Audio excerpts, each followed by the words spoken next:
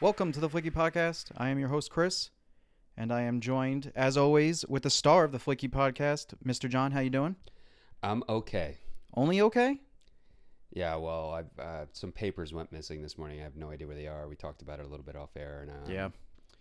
just feels like a ghost took them because they should be where they are on the table. So now I think there's a ghost in my house. I haven't felt the presence of it whatsoever. Mhm. I just feel like it's a ghost fucking with me, and putting and just taking things from me, Well, just to drive me insane. Yeah, it's like when you miss socks in a dryer. Like you take one shoe, like the Yeah. ghost takes one shoe, and slowly you go clinically insane. I feel like this is the first of many. Did you see Barry, the last episode of Barry? I haven't seen the last one. No, we watched the second 'cause last. Don't talk. You don't want to spoil that show on the air anyway. No, but there was a joke I was gonna, because it kind of actually lends to that. He was talking about how he could slowly drive someone insane. Oh, okay. Oh, that's funny. And it was, so yeah, this week's episode will be on Titanic. Mm-hmm. So it's by nature this is going to be long, but it won't be too long because if we talked about the plot, we'll be here for fucking 7 hours. No, I think we can talk in Plot points for sure, and just things to make fun of. This will be an interesting discussion, I think. Yes, because I have thoughts. I'm a little. Just give a little sneak. I'm conflicted a bit. And we'll talk about why. I don't. You're making a face now, but I think we're going to converge on many of the same points anyway.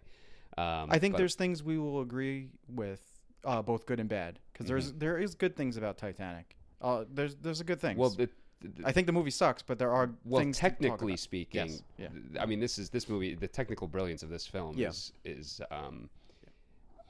quite impressive, especially the fact that it came out in '97. I mean, it's. You do see the genius of James Cameron in this film. I agree. And I even understand why it became.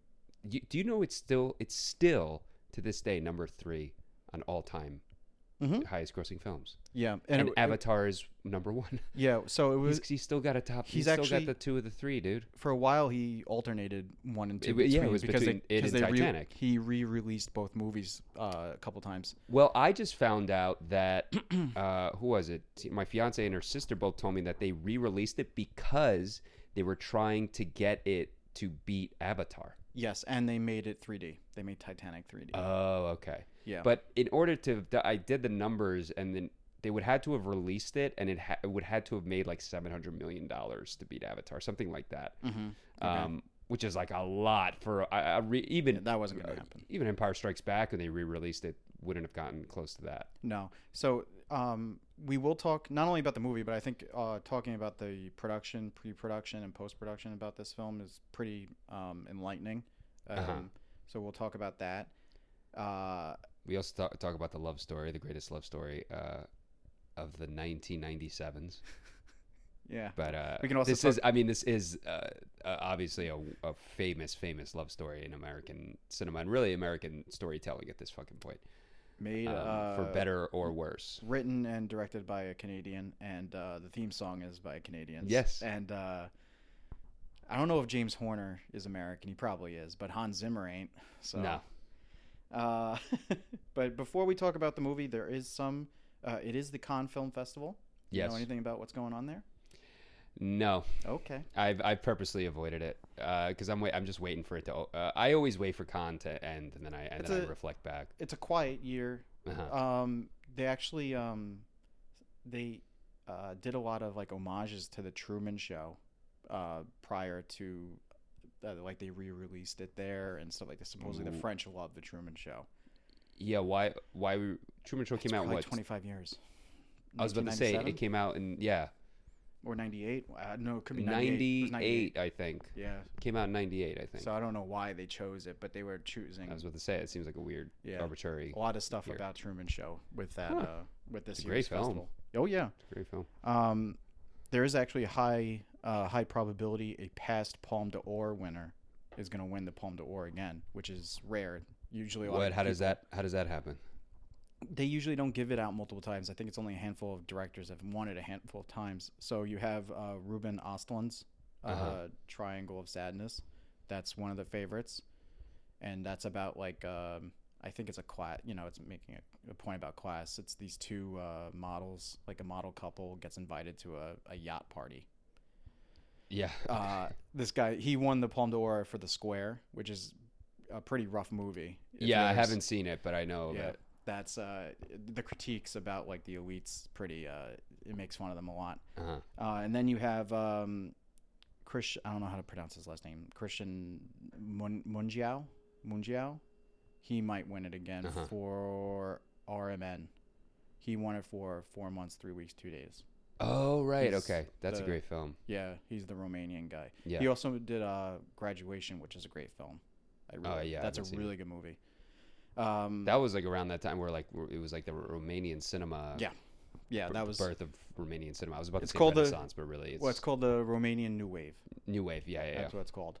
So yeah, they're kind of the two favorites. But really, what's really come out of Cannes is that Top Gun Maverick is supposedly really kick-ass. It's getting really good reviews, dude. I checked on Rotten Tomatoes. It's getting really good reviews. And they're not fake reviews. NPR, of all places, said, listen, this movie's ridiculous, but it's ridiculous fun. Right, yeah. Like, supposedly it's just a really fun, like, movie experience. A lot of reviews are saying this is better than the original Top Gun. I'm shocked. Oh, I am too. Dude, I thought that movie was going to be a dumpster fire. It got a 5-minute standing ovation at Cannes. Oh God, yeah, but there've been bad films that have gotten standing ovations. I know, but I don't expect it to get a I ovation. Yeah, that's true. Did you hear Tom Cruise gave an interview there? Okay. And they asked him, and I was thinking to myself, I'm like, listen, he's weird. Oh, he's bizarre. But there's something about his charm and his intensity that's charming in a weird way. Oh, for sure, yeah. He's got that charisma. And they asked him, they're like, listen, you're almost 60 years old. Why do you do your own stunts still? And he looks at it and he's like, well, would you tell Gene Kelly how to dance? So wait. Yes. So he's the Gene Kelly of stuntmen? Yes. That's what he's saying? Yes. Oh, he's definitely saying it. He is serious as fuck when he said that. Okay, of course he is. He's crazy. But I'm just shocked that this movie... Listen, people love it.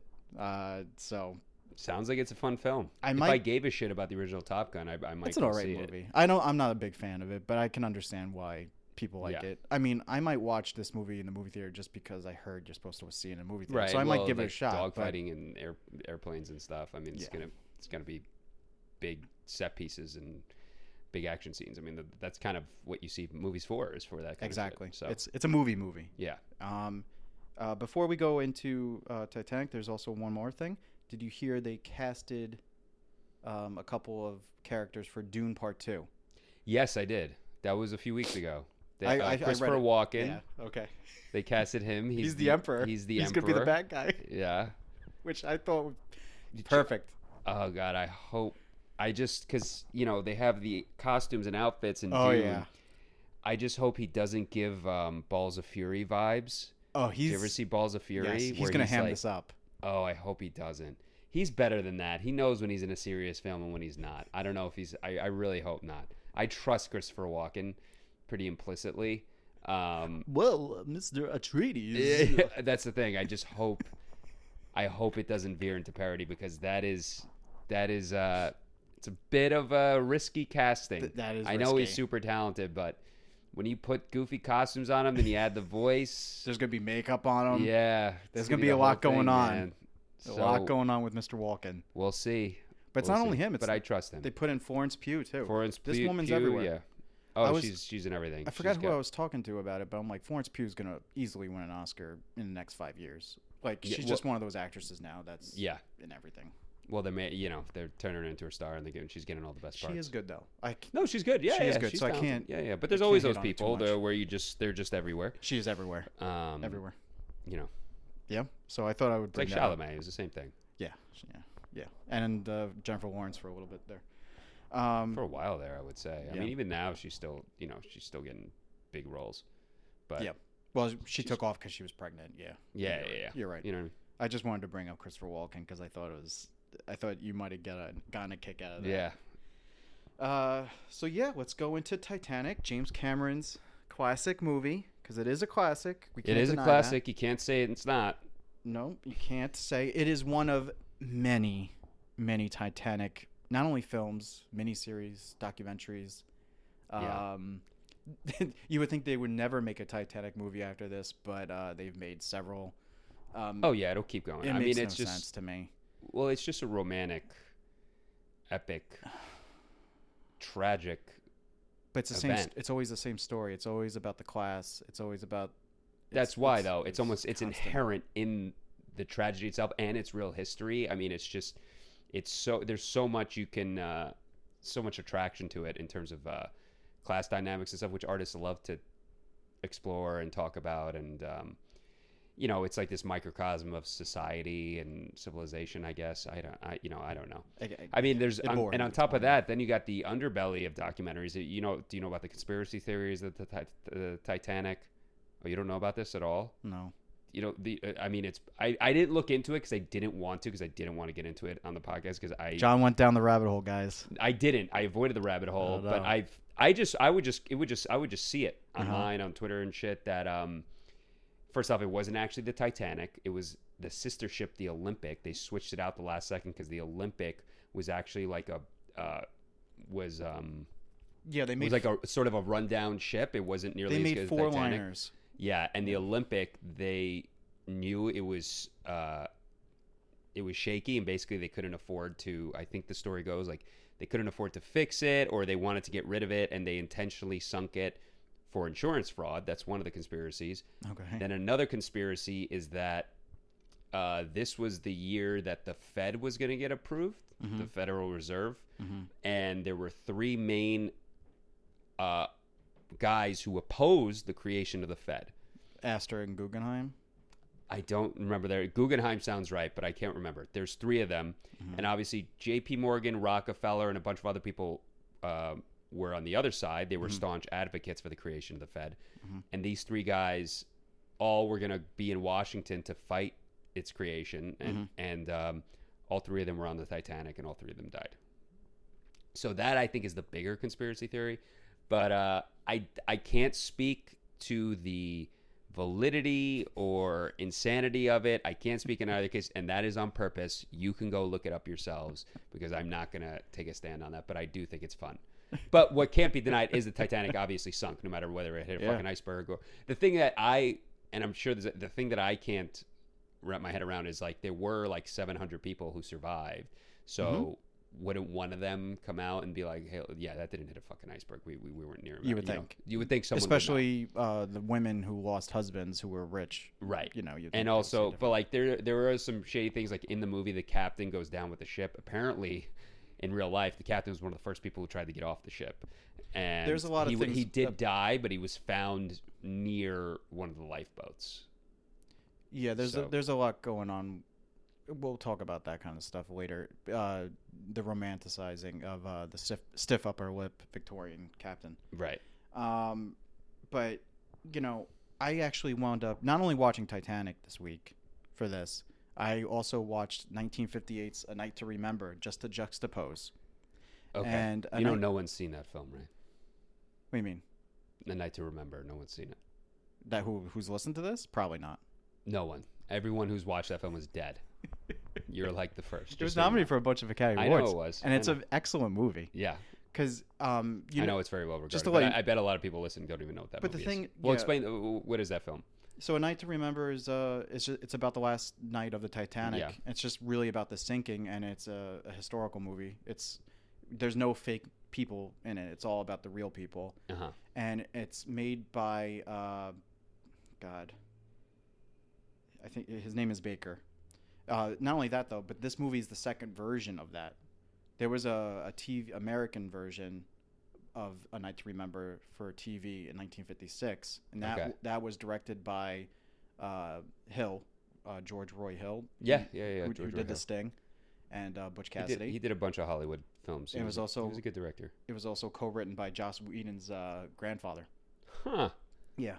So the British version was the most expensive British movie up until that time. So I guess Titanic movies are just the most expensive movies ever. Yeah, just making them.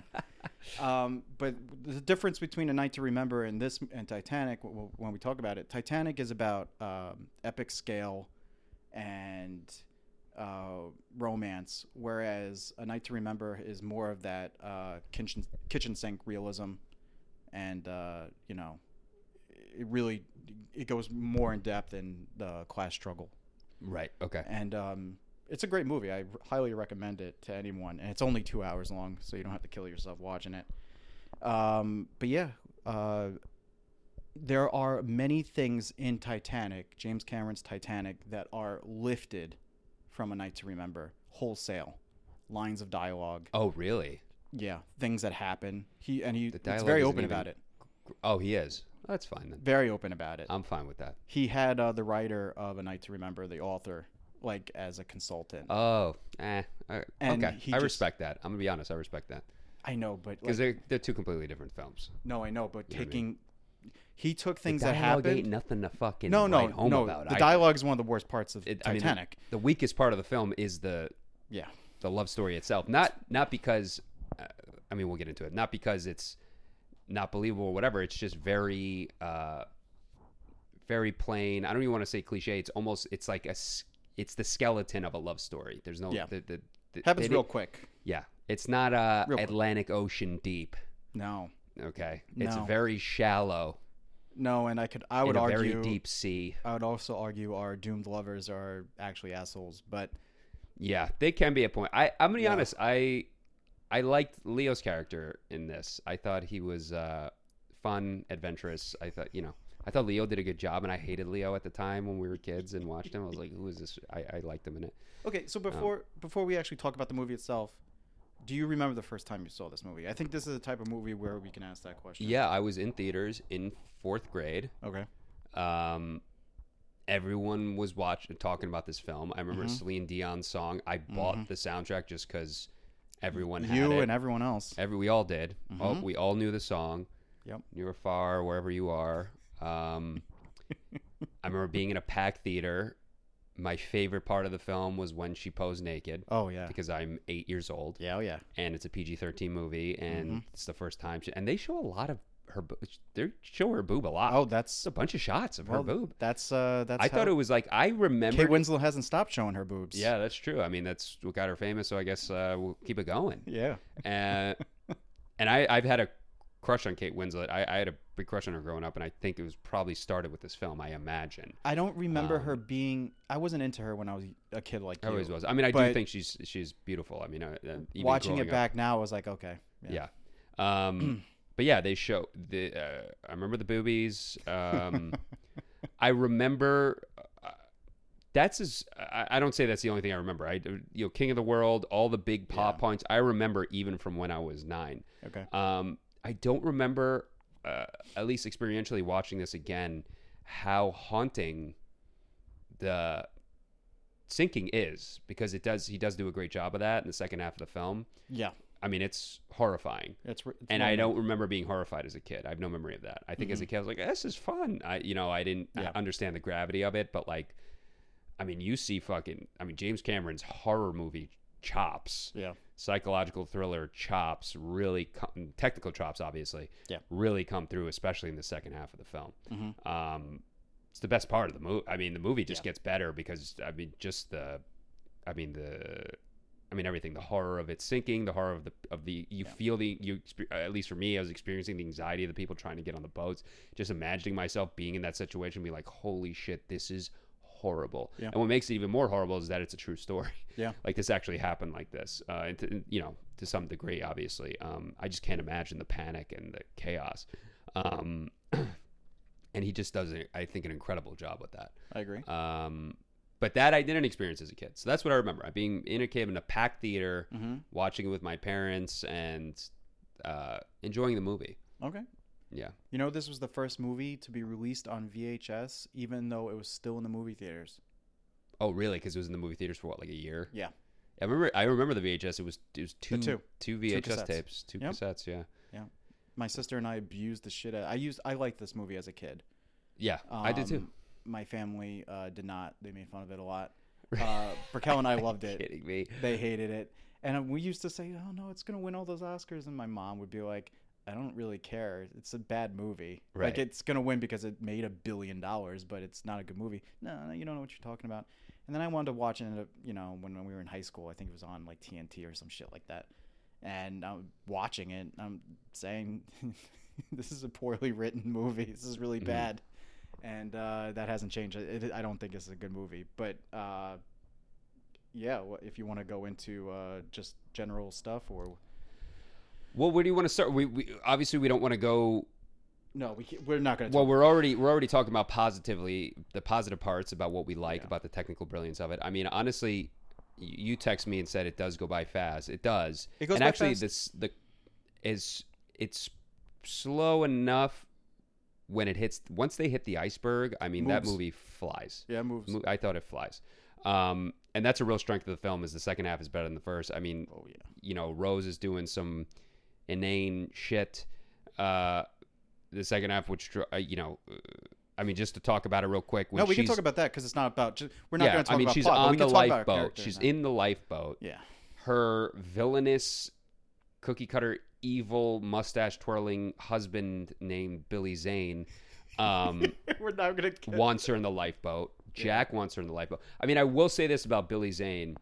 Is I remember him being such a cookie cutter villain, and he is. Yeah. But what is interesting, and I guess it is sort of, they did sort of need it to sort of force conflict, but he does actually seem to love her, or at least is enamored with her. I said that as well.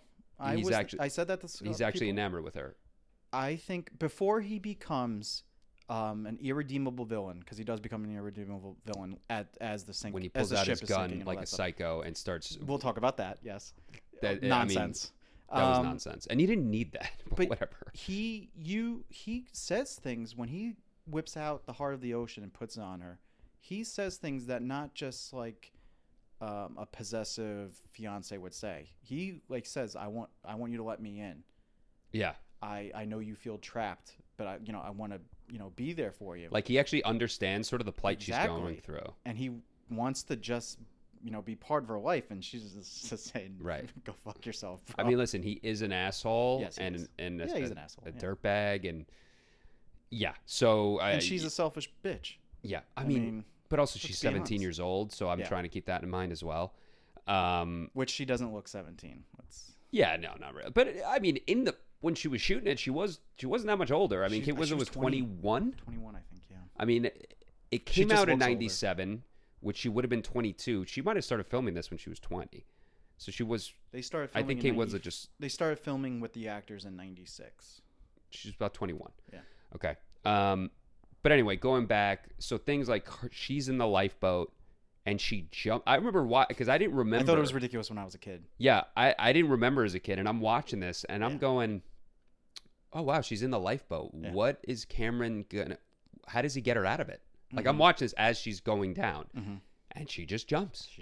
So you're an asshole for two reasons. Because if you jump, I jump. Yeah, you're an asshole for two reasons. One, you took a spot from somebody else. Yes. Right. Correct. So I wish at the least she would have jumped early and be like, no, and she jumps out and throws somebody else in, maybe the dad, because I remember that. So right before, she's in the same lifeboat as a wife and two girls or three girls that are crying for their father, and I thought, oh, maybe she'll get out right now and give it to the father. Oh no, she's going down. Yeah. Oh, how does she get out of this lifeboat? Does it tip over?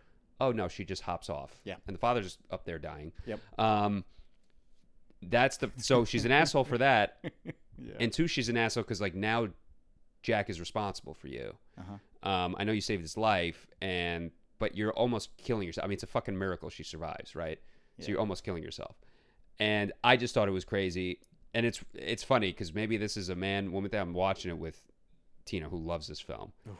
And I was like, are you fucking kidding me? She jumped out. She goes, yeah, I would too. I'm like, if you jumped out, if I was with you, and you fucking jumped out, I would lose my fucking mind. Yeah. Do you understand how much? She's like, no, I wouldn't be able to leave without you. I'm like, first off, we've been together for years. She's known this guy for 12 hours. Yeah. Stay in the fucking boat and I will find a way out. Yeah. Okay? One person could try to survive. It's easier for one person to survive on their own than two. In this situation. Not always, but in this situation for sure. So that was crazy. It's just things like that. I mean, and listen, she is 17. That's a dumb romantic 17-year-old. Mm-hmm. But in a movie like this, it's I guess it's not a weakness, but it's an annoying character trait.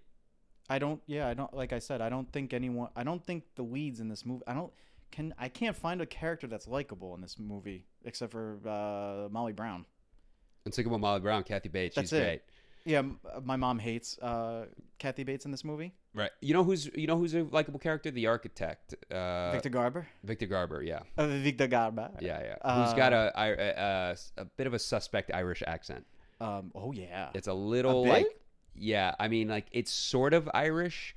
When he talks when he speaks in full sentences, I'm like, oh, I guess he's doing Irish. But it's made out of iron, I assure you. It will stink. Yeah, but he's like, he's doing it like this, and he's like trying to be hush. Well, and it's like a little British Irish. It's very faint. It's also like that Irish, the guy who plays the Irish poor with Jack. The other guy. Tommy, that got shot. Yeah. I figured that it was like I actually couldn't tell, but it was so. I think that might have been, but I think it actually might have been. It was Irish. cranked. Yeah, cranked up. And I want to talk about this more in depth later in a little bit, but like, I think Fabrizio is one of the worst characters. I don't know why Fabrizio exists. Fabrizio really seemed. Did you look up whether he's actually Italian? The guy. There's no way. I'm a Fabrizio. John, what are you doing? He literally sounds like Rita Moreno in West Side Story. You're saying America. Right, yeah. Like, are you Puerto Rican or are you Italian? I know Italians with Italian accents. None of them are as heavy as this fucking guy. No. Come on, dude.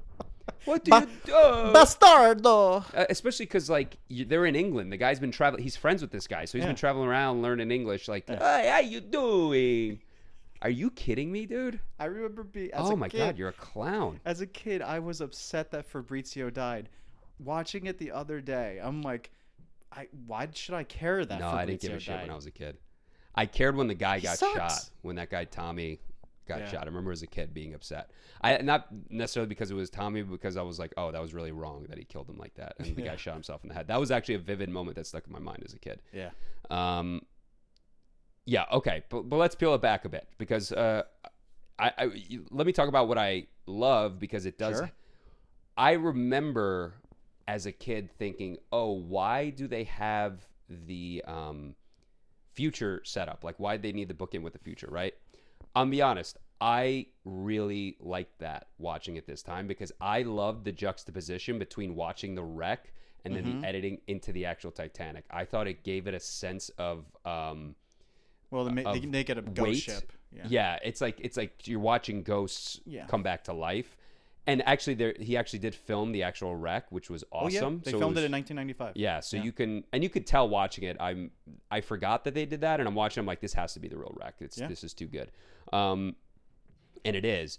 And also, you got Bill Paxton who's playing it because James Cameron loved Bill Paxton. Yes, rest in peace, but he loved that guy. Yeah.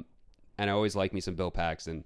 Yeah, I really like that. I thought it was an interesting framing device. I mean, obviously you didn't need it. No. Okay, I was going to say that. I don't think it's needed and I hate it. Oh, you do? You don't need it. I just I loved seeing the wreck and I loved seeing the juxtaposition. Like there's some great shots, editing transitions from the wreck into the the ballroom furnace or whatever, and then they go into the room. Yes. They transition right into the room. He had to figure out a way to get this real footage of the real sinking of the Titanic, the wreckage.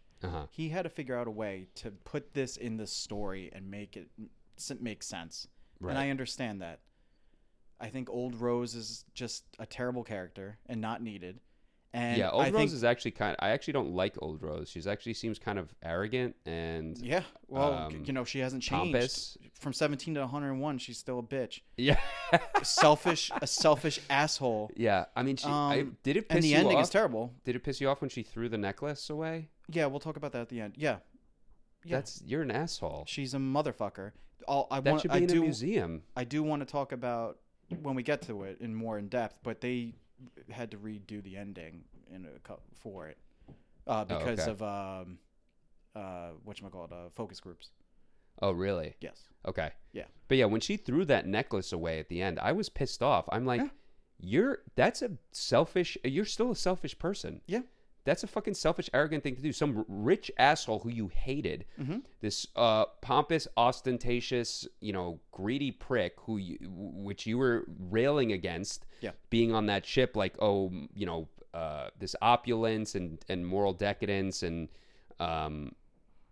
greediness and all this stuff. And you get this huge necklace, which is that's a real thing that actually is missing. Louis XIV's like blue diamond. That's a famous thing. Oh, but the Heart of the Ocean's not a real thing. No, not the Heart of the Ocean, but the Louis XIV had like this big blue diamond that they would make necklaces of it, and pieces of it are missing apparently. Okay. I knew about that, so I could be getting that slightly wrong, but that actually exists. So she has that. It's priceless. That thing is priceless. You don't sell that to a jeweler, right? That's just fucking priceless. They couldn't afford it. Yeah. That should be in a museum. You should have given that to Bopet. That she should have given it to them at the end. By the way, I have this. Yeah. And she didn't. She just throws it in the ocean. Like, oh, this is mine. I can do whatever I want with it. Yeah. It's like, fuck you. Yeah. I hated her for that. Yeah. That made me hate that character. I tolerated her up until that point. Yeah. Also, just her narration does not come across as a 101-year-old woman. It comes across as someone who wrote dialogue for a movie. Yeah. Yeah. It's really... She's got, like, no wisdom in her. It's terrible. It's how... But, like... Listen, there are storytellers who talk. When they're talking, they're telling stories and, rocking tours. She's just not... You can tell she's just not one of those type of people. And yet she's going... She could have been. You wrote the fucking script. Yeah, but like, I could remember smelling the linens. And no one's ever slept in the beds. And you know what? Listen, no one ever fucking talks like that. I'm sorry. Yeah. And it just comes across as James Cameron writing dialogue to what we need to get into the past. Yeah, this sort of like elevated language. Yes. It's to add romanticism to the story. And you're doing it through her dialogue and the music. Yep. So two strikes. Yeah. For that character for me. Yeah. Elevated dialogue and not really needed. Well, also the fact that she didn't tell anyone about Jack. She's like, oh yeah, I've never told anyone. Yeah. It's like, oh wow, so again, you're being selfish. You kept him to yourself. Like, there could have been a way to live on in his memory and tell people that story about how he saved your life. You hid it from your husband. Okay, whatever. I don't know your relationship with him. Yeah. She seemed like she lived a nice life afterwards. Well, not only that, she and a loving life. That doesn't suggest. She pretty much explicitly said, like, he saved my life in every which way. Like, her life changed after meeting him. That I can buy. Okay, yeah, great. Sure. I never told anyone about Jack. Yeah. You know what I thought? The guys from Chippewa Falls. Yeah. Is that what it was? Chippewa Falls. Yeah. You didn't think to, like, maybe go find his family, tell them he died? Yeah. Because he won it in a poker game, which you knew. He's not getting on any list. Yeah. He's at the bottom of the ocean. His family has no idea where he went. Mm-hmm. He's just going to go missing for their entire lives. Yeah. That would have been nice if you went there. Maybe she did and forgot to tell them. But she's like, I never told anyone about this. Well, a woman's heart is an ocean of secrets. Really? That also sounds like something a fucking man would write for a woman. Yeah, and who the fuck talks like that? And they did, and it's in Drive My Car. Oh, is it? Essentially, it's the same shit. Yeah, only way more subtle and better. Right. But it's like every other thing she says annoys me. Yeah, the character, terrible. Right? And even her, even the way she treats people. Like, I found her very arrogant, sassy. Yeah, sassy older woman. Yeah, like, oh, she's a fun. This woman's a fun old lady. Bringing 16 fucking pairs of luggage for what? For one night. Also, to speak to her narcissism, she is a narcissist. Yeah. Well, at the end, when does she die? Okay, I don't. It doesn't seem to, because everyone says how she dies thinking of Jack. I don't think she dies. She just has a dream. No, it's meant to be left in for interpretation. I read the last page of the script, and it says old Rose lies still. She's either dreaming or something else, and ... Yeah, it didn't seem to be that she died. I didn't take it that she died, but I can understand why some people would. I did not. I just think she's fucking sleeping. Yeah, but they're showing all the pictures of her, and it's supposed to show like she's doing all the things that her and Jack talked about that they would do. Basically, Jack. She's riding the horse. She's on the plane. Right. She's Amelia Earhart. She's on stage. She's got the headshot. Yep. The old timey headshot. Yep. And again, Jack saved her, taught her what it was to, inspired her to live the life she always wanted to live. Great, and everything still worked out fine. it's all just her. So all the pictures she brought to her to this place, none with her dead husband, none with her kids, none with her grandchildren. This is all me, me. Thank you, Jack. Also, your memory is all for me. Yep. I'm not telling anybody. Yep. All right, I'll tell them now. Remember that necklace I got? Me. Going in the ocean. No one gets to have it. Only I do. Fuck you. Yeah, you're right. I didn't even think of it that way, but yeah, you're right. Every picture. Yeah. Because I remember looking for the picture. I was There's like, no oh. other family member. I literally was thinking, like, oh, maybe we'll see her family. Maybe we'll see her husband. And no, it's all just her. And these are the pictures she chose. Yeah. These are the pictures she brings when she travels. Yep. Fuck you, dude. Fuck you. You're a bitch. She is a bitch. She's a horrible human being. You're like, Grandma, you don't care about your kids? I'd be annoyed. Mm-hmm. That would bother me. Yeah. It's like, this is what I like to say. I just like to be surrounded with me. That's it. So yeah, that was annoying. But I don't know. I liked, and to your point, yeah, they needed a reason to, show the It's wreck. the only reason, really. I think that could have worked if the writing was better. I like that framing device because I think it's a way in for us as a modern audience to get into that. And also it does give a sense of, I don't know. I like the experience of recognizing that these people are dead. There's almost like a distance between us. Mm-hmm. But then when you really get into, like, when the Titanic breaks and stuff, then you're really sucked into the past. Yeah. So I thought it worked, and I thought seeing the actual wreckage of the Titanic was cool as shit. I just thought that was cool. Oh, yeah. And obviously Cameron thought it was cool too. He's like, we should put this in the film. And I do think that is a big part of the film success. Like, I think a lot of people No one saw did stuff like that. Yeah.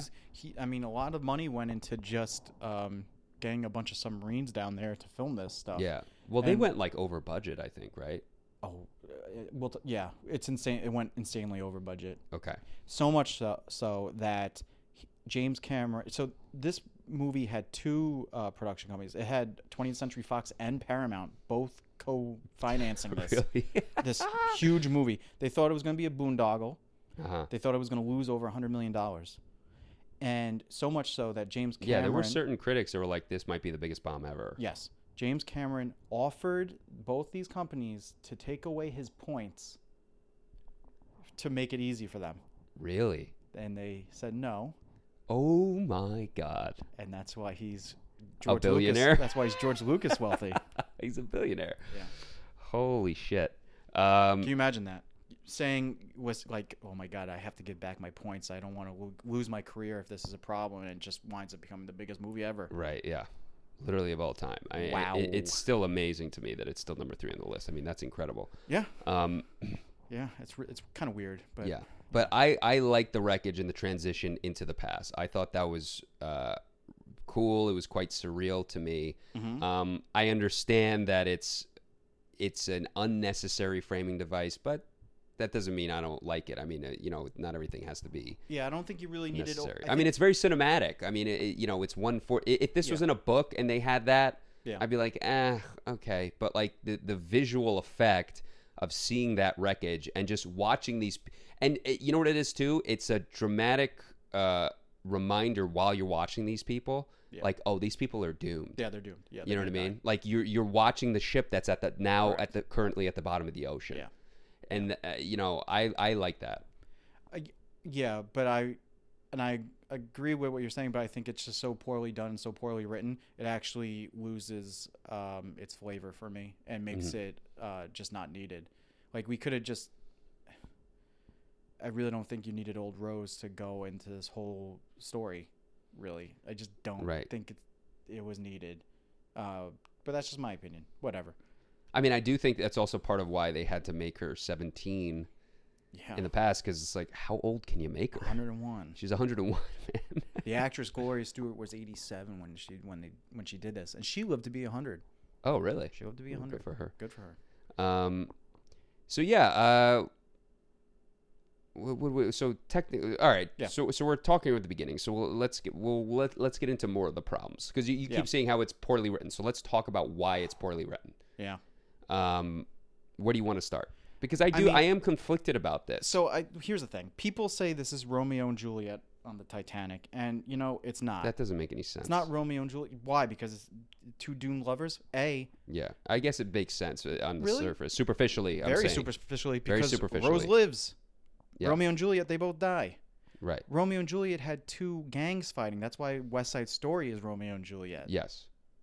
This is not two factions that hate each other. They can't be together. Yes.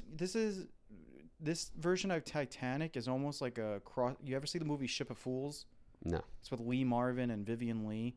And It's really the same shit. It's about these people, the rich and the poor intermingling on a ship, on a doomed ship. And Ship of Fools is it's about the Nazis. And then it's kind of like also like the Grand Illusion. And how I know Grand Illusion. And how you're dealing with different people, classes. People even across different nationalities and ethnicities. It's the classes that connect you, not your nationality. Yeah. So Cameron, while he was writing this, was trying to jam pack that shit in with a love story. Right. And which he's explicit about, like the class distinctions and stuff, which he's done in other movies as well. I just don't think they'd fall in love with each other that hard that quickly. I just don't buy it. Well, this is the thing. They also met during a suicide attempt. Right. That was. I mean, let's get into Rose's character a bit though. This is like her being. This is Rose's movie. Crying for attention. Oh yeah. This is her film. You don't realize that because DiCaprio became such a megastar after this movie came out, but Kate Winslet is the star of this movie. Yeah. Oh yeah, for sure. It's because Leo never says how old he is, but they don't say, right, explicitly, but he's young. I'm gonna assume around up here. He's 18, 19, maybe 20. He also never tells her that he loves her. Oh, interesting. Yeah. Which he should have, I guess. Yeah. But it just feels like raging hormones. Yeah. Right. Yeah. As it goes, and again, she says he saved my life. Mm-hmm. But again, you were in the boat. Mm-hmm. You were saved. The reason you jumped out was because of him. Yeah. So you forced him to save your life, in a sense. In terms of all the shit, he saved me up my life and inspired me to fucking go live and ride horses and go on stage and do whatever I want. And tell my mother to go fuck herself, even though her family's going broke, apparently.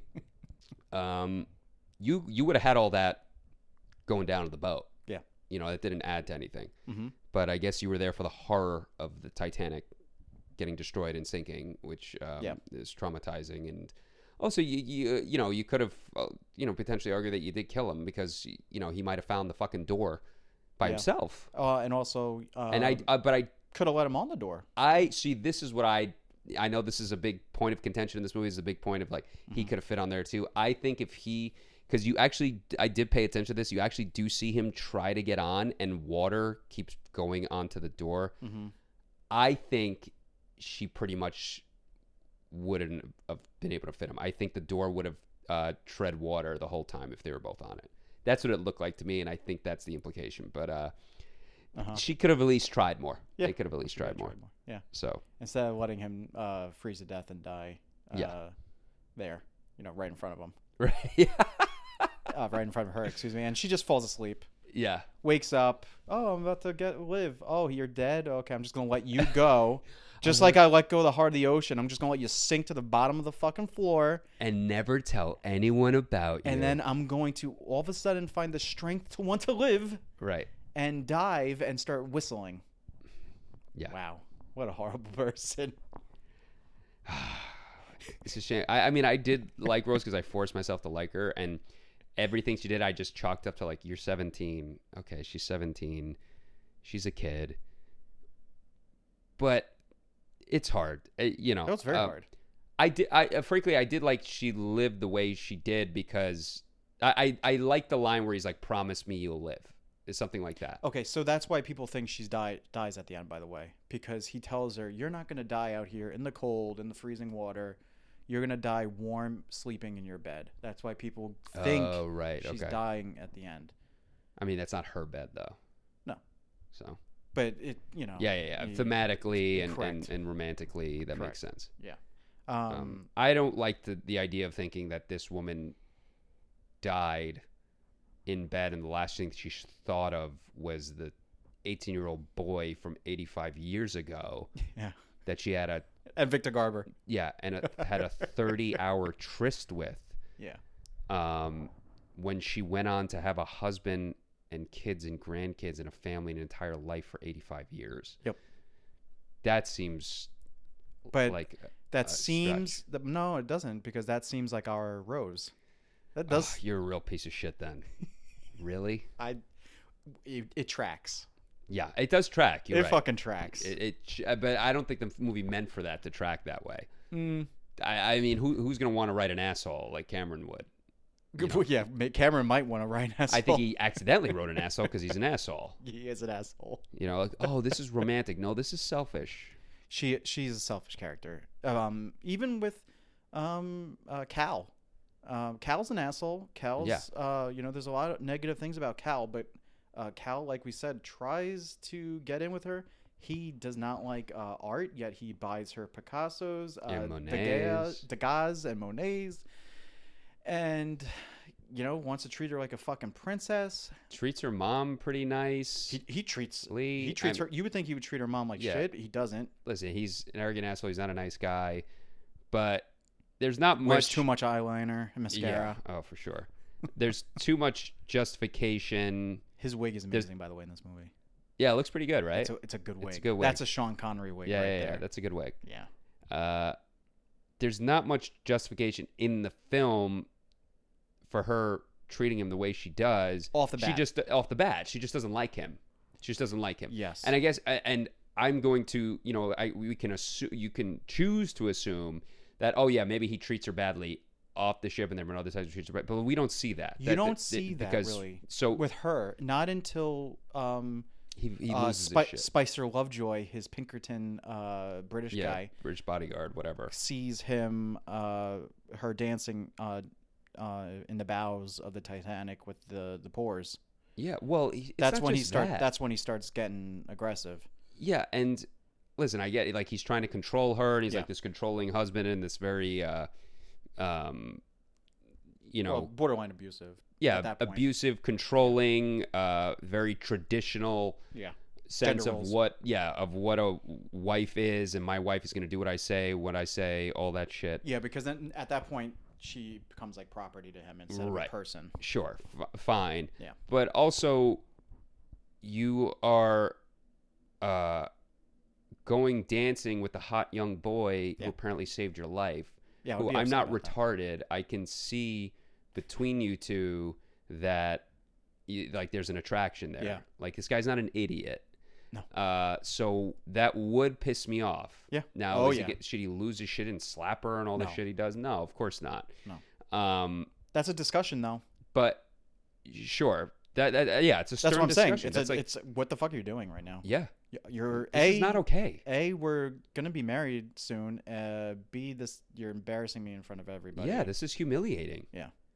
And that's not a and also bad like he does love her. I found that he did in the beginning.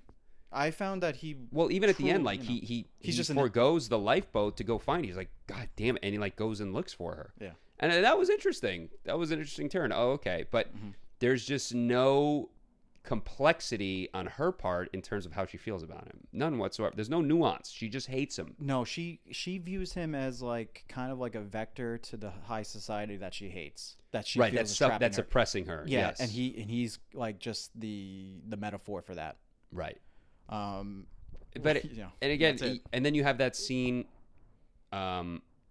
with her mom, where her mom also recognizes like you're fucking everything up. Yeah. It's two people, right, that are telling you the same thing essentially. And her mom's like, "Listen, we're fucking broke, and this guy doesn't know it. Yeah. So you have to get through to this marriage so we can have a future." And that added, I'm like, oh, that's an interesting element. Now we have a complexity, and now we're going to see Rose struggling with that, and she's going to struggle, and because that I took as, okay, she hates him. But it's not that. The mom is basically saying it's not that simple. Yeah. This is the life we live. Like this is a, and it almost kind of comes across as like, do you think I even loved your father? Right. Well, it's like there's things involved. We have duties. We have roles that we have to play. Yeah. I understand that's hard and that sucks for you, but right now we got to do what we got to do in order for our family to survive. Like your mom is willing to do it. Any man would have to be, would have their duties as well. You as like we all have our roles to play. Yeah. And that I took again, like, okay, now we have a struggle in Rose. I hate this man, but I need him for this. I love this other guy, but there's no future with him monetarily. No.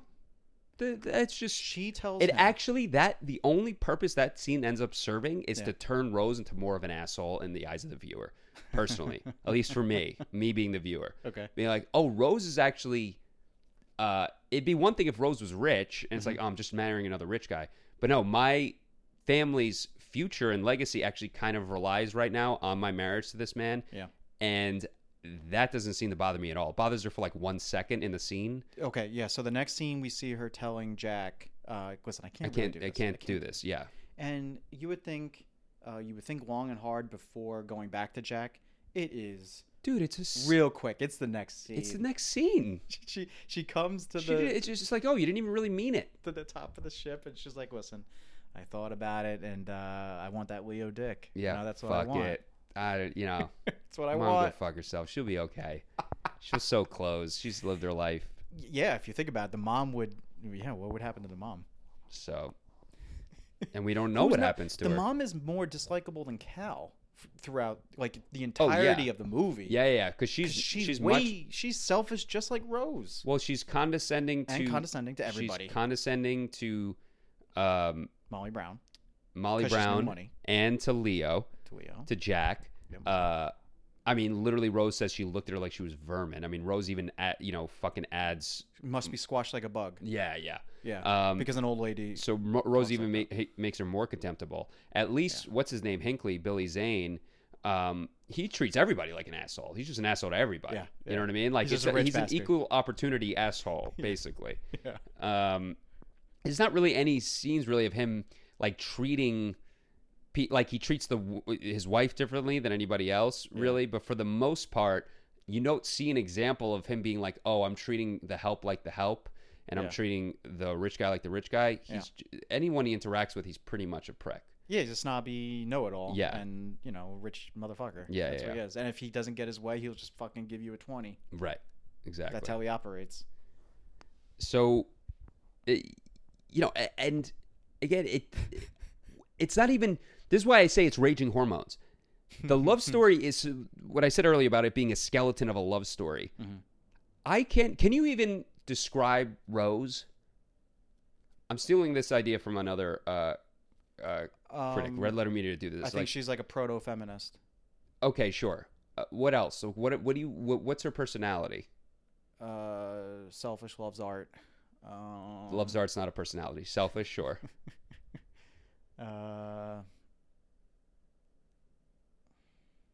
She's nice. No. Is she nice?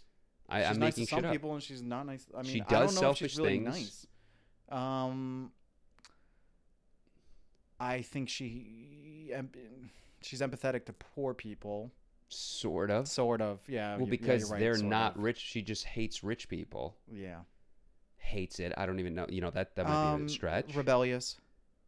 Sure. She's rebellious. In this moment, I mean, there's no indication she was rebellious beforehand. She's suicidal. She's suicidal. She's sort of. She gossips.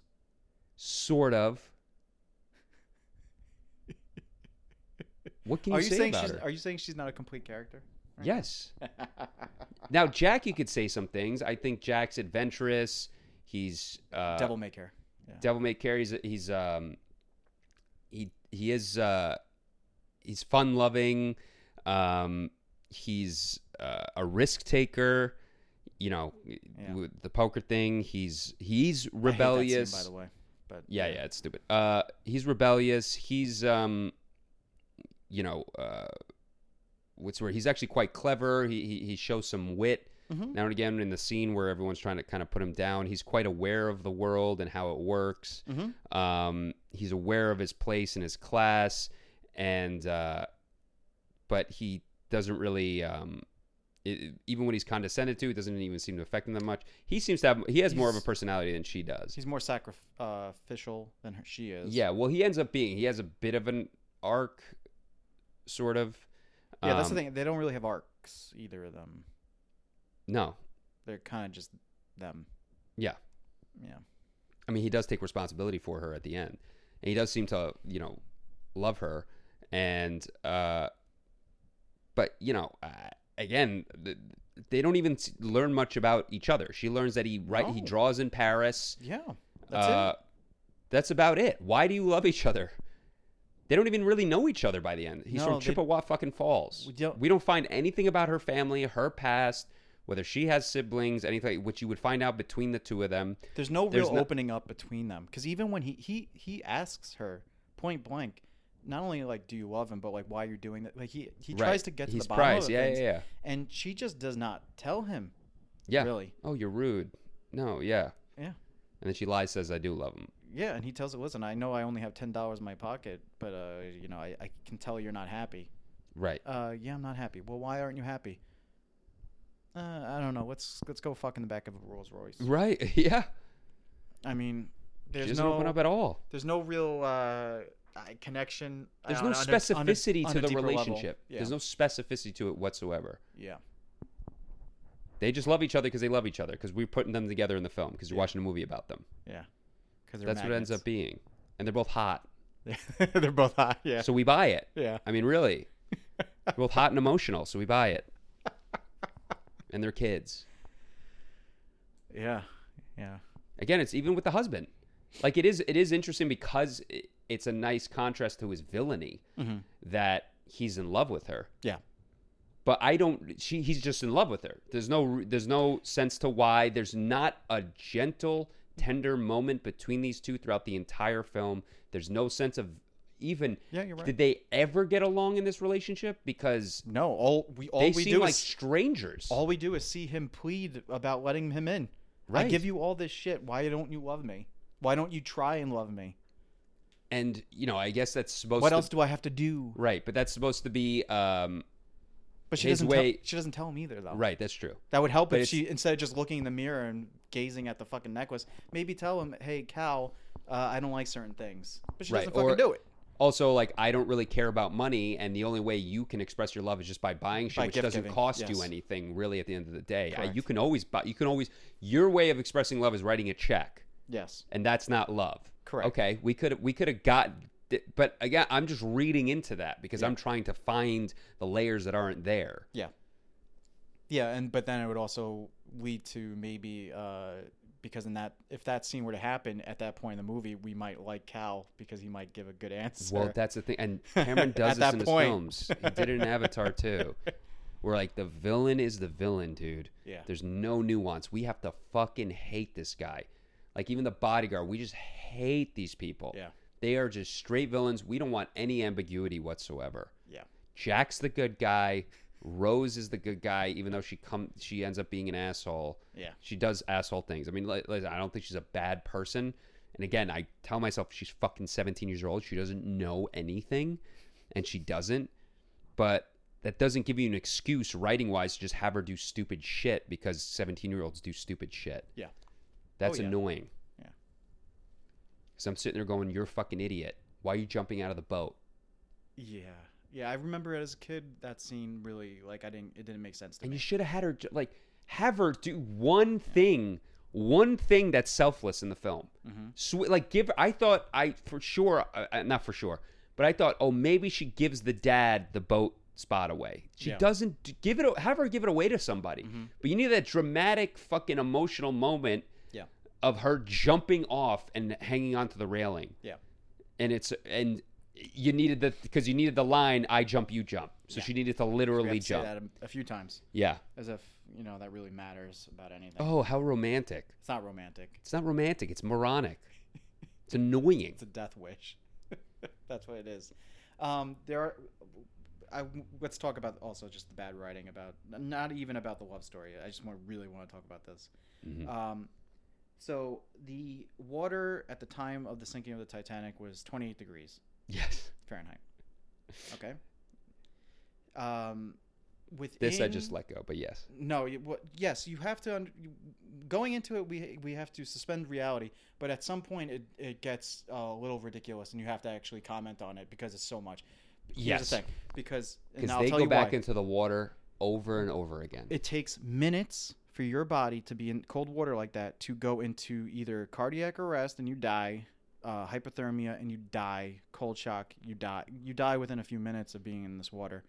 Rose and Jack are constantly in this cold water for the entire time. It's almost sinking in and out. Yeah, they're constantly going very long periods of time. The water's blasting them through the gates. Putting their head underwater, trying to find the keys when they were locked in.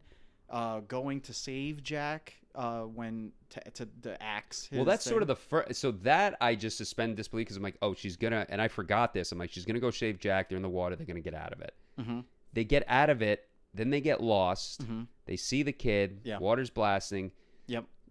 They get blasted. They eventually get through. They get out of it again. Yep. Then he comes after them with the gun. And they go back in the water and do the whole thing again. Yep. Yes, they do. And even with the gun thing, I'm like, literally at this point, I can no longer suspend disbelief. Yeah.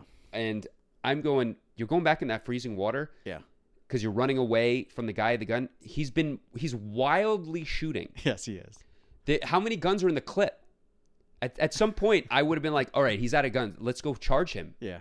That's what because I have a better chance of surviving, if it's not a movie, I have a better chance of surviving charging him and getting back to dry land than going through this water again and going through hallways and getting stuck. It's such a ridiculous and you didn't need that scene. The only reason they did it is because we really had to show he's the villain now. Yes, exactly. We had to really pound this home. We needed that antagonist action movie one-on-one sort of fight at the end of the film when you didn't need it. It's like Cameron couldn't fucking help himself. Yeah, it's terrible. Even if as rich as this man was, he wouldn't have gotten away with it even if he lived past. Yes, because people would be like, "Oh, he's the crazy man who was shooting at people while the Titanic was sinking." Yeah, and he'd be fucking arrested. Yeah, that's what would happen. No matter how much money he had, he'd be arrested because a bunch of people saw that. It doesn't make and he got that emotional to kill them. Just leave. They're gonna die anyway. Yeah, yeah. I mean, he even says it. So why? It's crazy. Yeah, it's crazy. Also, the Pinkerton sucks. How do you just let this fucking rich noob just take the gun away from you? Yeah, you're the worst bodyguard ever. Right. The worst. Anyway, what else? Well, I mean, I will push back a bit on the freezing cold water, just because of Wim Hof. You know Wim Hof, right? No. He's a Swedish guy that what is Wim Hof? Norwegian? Whatever. Look him up. Very famous. Okay. He's the Iceman. He went through Mount Everest in a pair of shorts. Okay. Ran through the Sahara Desert without any water. Mm-hmm. He's famous for cold water breathing and cold water immersion. Okay. And you could be in freezing cold water. And there's all these just Google him, Wim Hof, WIMHOF, if no one's heard of him. Okay. He's amazing. So like basically he can teach you. He learned himself through basically it's a meditative form of breathing, I guess. But basically you change your breathing and your body adjusts to the water, and not only are you no longer freezing, you actually warm the water around you. So I'm gonna juxtapose a man who's trained himself to do this. Yes. So to a 17-year-old girl who's never experienced any hardship in her life. I'm just saying this is why I could suspend this because it is possible. And actually, I'll say this too. I was gonna say it, but let me say it now because I was Googling. I Googled this. So I Googled like you did. I was like, how fucking cold was this water? I was like 27 degrees. Yeah. These kids would have frozen. They're not Wim Hof because I did have Wim Hof in my head. Yeah. And then I happened to find... Not only that, in real life, Kate Winslet got hypothermia filming this movie. Really? And the water so funny. And the water was 60 degrees. Right. Yeah. So go ahead. This guy named Charles Joughin, Joughin. Okay. He was the chief baker on the ship. Okay. And I guess the ship was going down and he just like started drinking. He was like drunk. He got wrecked. They show this in A Night to Remember. Yeah. Oh, they do? Okay. Yeah, he fucking gets tanked on so brandy. Yeah, so he got fucking tanked. Yep. He actually went down with the ship the same way, he describes it the same way Jack and Rose did. They're on the outside of the rail, and he's like, I took it down like an elevator. He swam for over an hour, and he said he didn't feel the cold. And he found a capsized lifeboat where guys were on it, a bunch of guys were on it, and he capsized B, I think it was. Yeah, and he couldn't fit on the boat. But one of the guys there was like in the kitchen or a cook or something. They knew each other. He's like, he held his hand just so he didn't float away. Yeah, and he was in the water for 2 hours, and eventually what was the ship that Carpathia. The Carpathia came and saved them.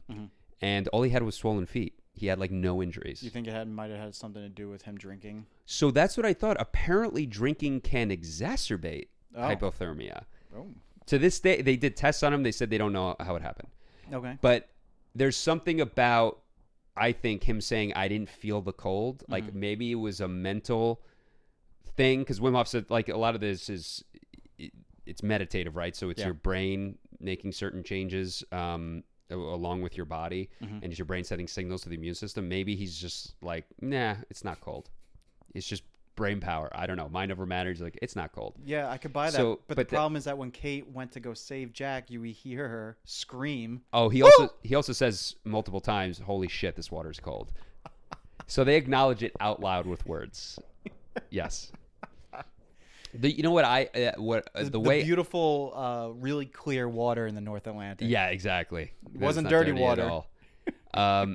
Why I was able to suspend disbelief, like, oh, he didn't freeze there, but he froze in the water, was like, oh, I guess because he was moving and there was adrenaline and all this shit. But you sort of just let it go. I just kind of let it go. But the thing I didn't let go is when he chased them with the guns and they're going, I'm like, we're doing this again. Terrible. We're doing this again. You guys already went through this twice. We don't need it again. It's a fucking 3-hour, 15-minute movie. Also takes away from the sinking of the ship. Yes, which is I wanted to see more of that. Yeah. So, talking about the sinking of the ship, I mean, to me, it was as good as any horror film ever. He even built in the suspense of her when she was in the hallway and you could hear the creaking and the water's coming. Yeah.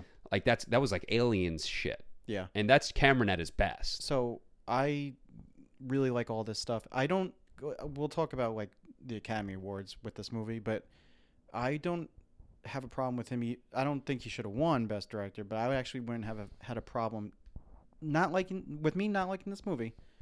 Not have a problem with him actually getting nominated for Best Director, just because I kind of view it as like the first 30 minutes of Saving Private Ryan. Yeah. Like this section of the movie is so well done. So well done. And so intense in just every feasible way. Like it's just such a marvel of physical movie making that like I can't deny it. Yeah. It's really well done. Yeah. No, it's a good word. It really is a technical marvel. And I mean, some of the scenes where it's just horrifying, where the back of the ship eventually picks up and then slams back down at a bunch of people. Yeah. I mean, and this was the first movie that showed that happening. Oh, really? Because before they found Titanic in 1986, I think, they didn't know it split.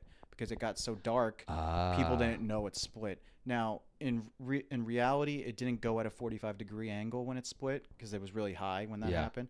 And they think it was more like 15 degrees, but still, that's, it's still split. Right. And it bounced into the ocean again. Right. It's pretty nuts. Well, they said that was part of the reason why the lifeboats didn't go back. Like, it is true that I think only a couple lifeboats went back because they were scared of the suction from the ship sinking. Yeah, and it caused waves when it happened. Right. Yeah. I mean, that's horror. I mean, that is truly horrifying. Oh, yeah. Just think about being in the middle of the ocean. There are waves in the dead of night. And you're in freezing cold water. You can't see anything. Yeah. I mean, the fact that 700 people fucking survived is a goddamn miracle, probably. But the fact that there were people in the water that survived, like I think there were people hanging on. 7 people. That were on debris and shit, right? Mm-hmm. That actually survived. Mm-hmm. I mean, watching that, and what's truly horrifying, I'm like, this actually happened. Yeah. Like it felt like a glimpse into the past. Like I was experiencing the past as it was happening. Yeah. And it's truly magical movie making. The production design is top notch. The set making is top notch. the costumes, everything that has to do with. I mean, they even adjusted for inflation, the cost of making Titanic was more than actually building the Titanic. Right. That's incredible. So they built almost like a life-size replica of the Titanic in this studio. Yeah. They built different sets to show the different parts with hydraulics. The tank was a 17 million gallon tank that had a 270-degree horizon line to make it look like the ocean. Like it's crazy. The production for this movie is insane, and they really put a lot of thought into how this was going to get made and done, and it's just really amazing stuff. It's just the scale is just huge, and you feel it in this movie. Oh yeah, you do. They really do a good job with all that. Yeah, I remember because I'm watching this too, and at the halfway mark is when they hit the iceberg. Yeah. And I go to Tina, I was like, oh wow, we're only like halfway through the film. Mm-hmm. But I almost wanted it to be longer because it was so good. Yeah. Personally. I mean, the love story shit, I mean, again, to your point, when the gun thing was happening, I'm like, God, dude, can we get back to the surface? There's so much more you could show than these fucking two people. And I do care. I do actually connect to Rose and Jack. Like, I don't want them to die. But I was just so enthralled by the ship and how it was breaking. And and I do think the juxtaposing of the shipwreck in the beginning did elevate that. Elevate that experience for me. He did that on purpose, So Cameron used all of his footage when he actually shot the wreckage, and that when he gave it to the set makers and all those people, they knew exactly how it had to look. So there's a hyper realism to the movie, right? That works really well. I can't really fault any of this stuff. That whole last sequence, and this is why I do truly believe. Well done. I do truly believe he deserved a best director nod for sure. Because you could separate it too. Because you can say, listen, there's a separation between director and writer. Yes. If he didn't write the script, he's like, listen, he did the best job of the script that he had. But he did write the script. But it's telling that this movie wasn't nominated for its script. Yes. This movie, which won all those awards, it's tied with two other movies for the most Academy Awards ever in a single year, and had all that money, didn't get a script nomination. Yeah. People knew. It's not a good script. No, it's not. It's just not a good story. It's a simple story. It's simple and it's too simple. Yes, he likes to, when you listen to him interview, he likes to elevate it, but... he did the same with Avatar. Oh, yes. Unobtainium. No, we can't talk about it yet. We can't talk about Avatar yet. Unobtainium. This is better than Avatar, this script. He's on the nose. Oh, very He's not a subtle man. True Lies, not a subtle movie. No. And I love True Lies. I love True Lies. I mean, True Lies is also unsubtle on purpose. Yes, but he's making fun of things, yeah. But also, it's unsubtle because does Cameron really have the ability to be subtle? Not particularly. I think Terminator 2 is pretty subtle in some respects. Yeah. I don't know. Let's talk about it. I love Terminator 2. I love it. I think it's a great script. The ideas are subtle. Yes. But in terms of the human relationships and stuff, they're not poorly written. No, but I think that's actually a well-written movie. Yeah, but, I think it's a great script. Yeah, but I can see what you're saying. Yeah. He's a muscular... It's not his greatest strength. No, he's a muscular filmmaker. That's what he likes. That's what he's good at. I mean, he came up as a special effects whiz. Oh, yeah. No, he's working for Lucasfilm. That's what he is. So no, he's brilliant technically. Yeah. I mean, even like he talked about it growing up. Like he would like take cameras apart and just figure out how they worked. That's how he learned how to like make films. Okay. So it's like Brian May with his red guitar. Oh, really? Yeah. The same thing. Brian May built his own guitar. Oh, wow. The guitar he plays on Queen albums he built that when he was like 10 years old, something like that. Oh, Jesus. Yeah. Fucking prodigy. Yeah. Yeah. So I don't know what else is there to talk about. We shat on it a lot. We liked but I did enjoy the film. And I won't say I was moved by it emotionally. I was moved with the sinking. I was moved for the plight of the people in general. Like there was a experience of anxiety and kind of horror. Mm-hmm. So there was 2,200 people on the maiden voyage of the Titanic. Yeah, there was 25. Oh, okay. It could fit, but I think it was 2,200 total. Okay. It could fit 3,400, but there wasn't that many people on there. Watching this movie, did you get the sense that there was more than 2,200 people on the ship? Because I did. It's kind of like when I watch these epic movies, it's like I don't know. I don't want to throw any kind of movie about it, but let's just give an example like Gladiator. I know when I'm watching Gladiator, when the Germanic tribes were fighting the Roman army, there wasn't hundreds of thousands of people on either side. No.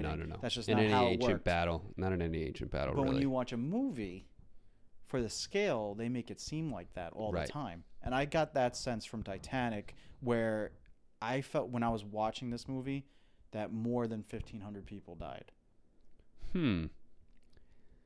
I didn't get that sense. I didn't think about it. It didn't everywhere. There were. I didn't even All think the time. about it. I didn't consider it, to be honest. You might be right. Maybe I would have to go back and look at it again. It felt like there were like hundreds of people in the water already. It felt like there were hundreds of people on deck. It did feel that way, yeah. It felt very large. And I get why they do it. I'm not criticizing it in that way. It's just I'm criticizing movies in general that, like, to make it feel bigger or the loss more important or the win more important, they make it... Right, yeah. They up the scale. Huh. Yeah, I don't know. I'm going to say no. It didn't feel like more, but I didn't consider the number. I knew there were over 2,000 people on the ship, and at no point did I have the thought or experience like, oh, shit, it seems like a lot more people than that, personally. All right, let's talk just quickly, I guess, about the ending, how she throws the heart of the ocean underway. Oh my God, so when she does that pissed me off so much. We talked about it at length already, but here's the thing. When the original ending called for her doing that in front of Bill Paxton's character.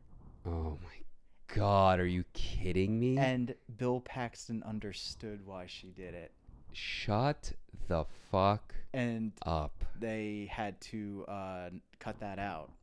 Because people were like, that they hated it. Yeah. Which means they would have hated her throwing it without anybody there. Yeah, but I guess it was just way too far. Like, honestly, if she did that in front of him, he'd fucking toss her over there. Yeah. You old bitch. You're going in with it. Fuck you. You want to go into the ocean with Jack? I'll throw you there. Yeah. Oh my God. She should have given it to him. That was such bullshit. She should have given it to them. Yeah. I don't. It's hack. It's hack shit. It's hack shit. Yeah. Yeah. It's James Cameron's idea of what romantic is. Yes. Yeah. As we have the. It's not romantic. It's selfish and narcissistic. As we have the flute solo and the Icelandic singers. Yeah. Singing, and then we go right into Celine Dion singing. Fun fact: Celine Dion. That single is the second highest single for a female song ever. Really? Sold 18 million copies as a physical single. Holy shit. Number what was number one? Whitney Houston or something? Yeah, Whitney Houston. Another movie. My Heart Will My Heart Will Go On. Yeah. Not My Heart Will Go On. God damn it. The Bodyguard? The Bodyguard. And I Will Always Love You. Yeah. My God. Yeah, that sold like 20-something million copies. Wow. Okay. The number one physical copy is Bing Crosby's White Christmas. I knew that, actually, yeah. Which makes sense because it was the year after World War II started. So all the people are missing their loved ones. It makes sense. Yeah, that makes sold sense. like 50 million. Holy shit. Singles. Yeah, her throwing that away was the worst part of the whole film. That was the worst part of the whole film for me. I hated it so much. And that was also I hated it. That whole framing device. Also, her giving it to him could have redeemed her so much. So much of my criticisms of her, I could have looked the other way and redeemed had she given him the necklace. I'm like, no, you're just a selfish bitch to the end, man. Yeah. Also, how she finds it, like in her pocket, and she just whips it out, looks at it. Now, this woman just survived a horrible wreck. Yeah. Lost the man of her dreams. Loved him. Should be traumatized in every facet. Not only that, every possible way. Was freezing, almost near death, all that stuff. And she's just letting the fucking rain hit her. Oh, yeah, that's true. We're heading into New York. That was only hours ago. Right, yeah. Raining, not giving a shit. You should be sick, probably. Pulls out the thing. Oh, okay, well, I guess I have this for the rest of my life. Yeah. Okay. Doesn't do anything with it. Doesn't My name's tell Rose anyone Dawson. about it. Yeah. She took his last name, but never spoke of him for 85 years. 85 years. She never spoke of him again. Do you think Jack would have wanted her to throw that fucking thing in the ocean? No, I don't think so. Jack would be like, what are you doing? Give it to your granddaughter. Yeah, give it away. Do something. Keep it. Give it to charity. Yeah. It's like, and like, that's a memory of Jack, and she wants to keep it him to herself so much. Like, I'm going to die. Yeah. And Jack's not going to live on. He's going to die with me. Yeah. Oh, I hated it. I hated it so much. And for some reason, I remembered her giving the necklace to Bill Paxton. I don't know why I thought that. No. So when I saw her do that, I was so mad. No. I was so mad. Like, it almost ruined the movie. Thank God they didn't keep him in there. Just like, I can just picture that scene, him like nodding and smiling. Yeah, I understand. Oh, God. Yeah, I know why you did that. Because then we're going to hate both of them. Not only that, like, also, like, how you said she was a narcissist. Like, this whole movie is predicated on the belief that she's one day with her granddaughter in her nice little middle-class life doing pottery, somehow hears something about the Titanic through happenstance. Yeah.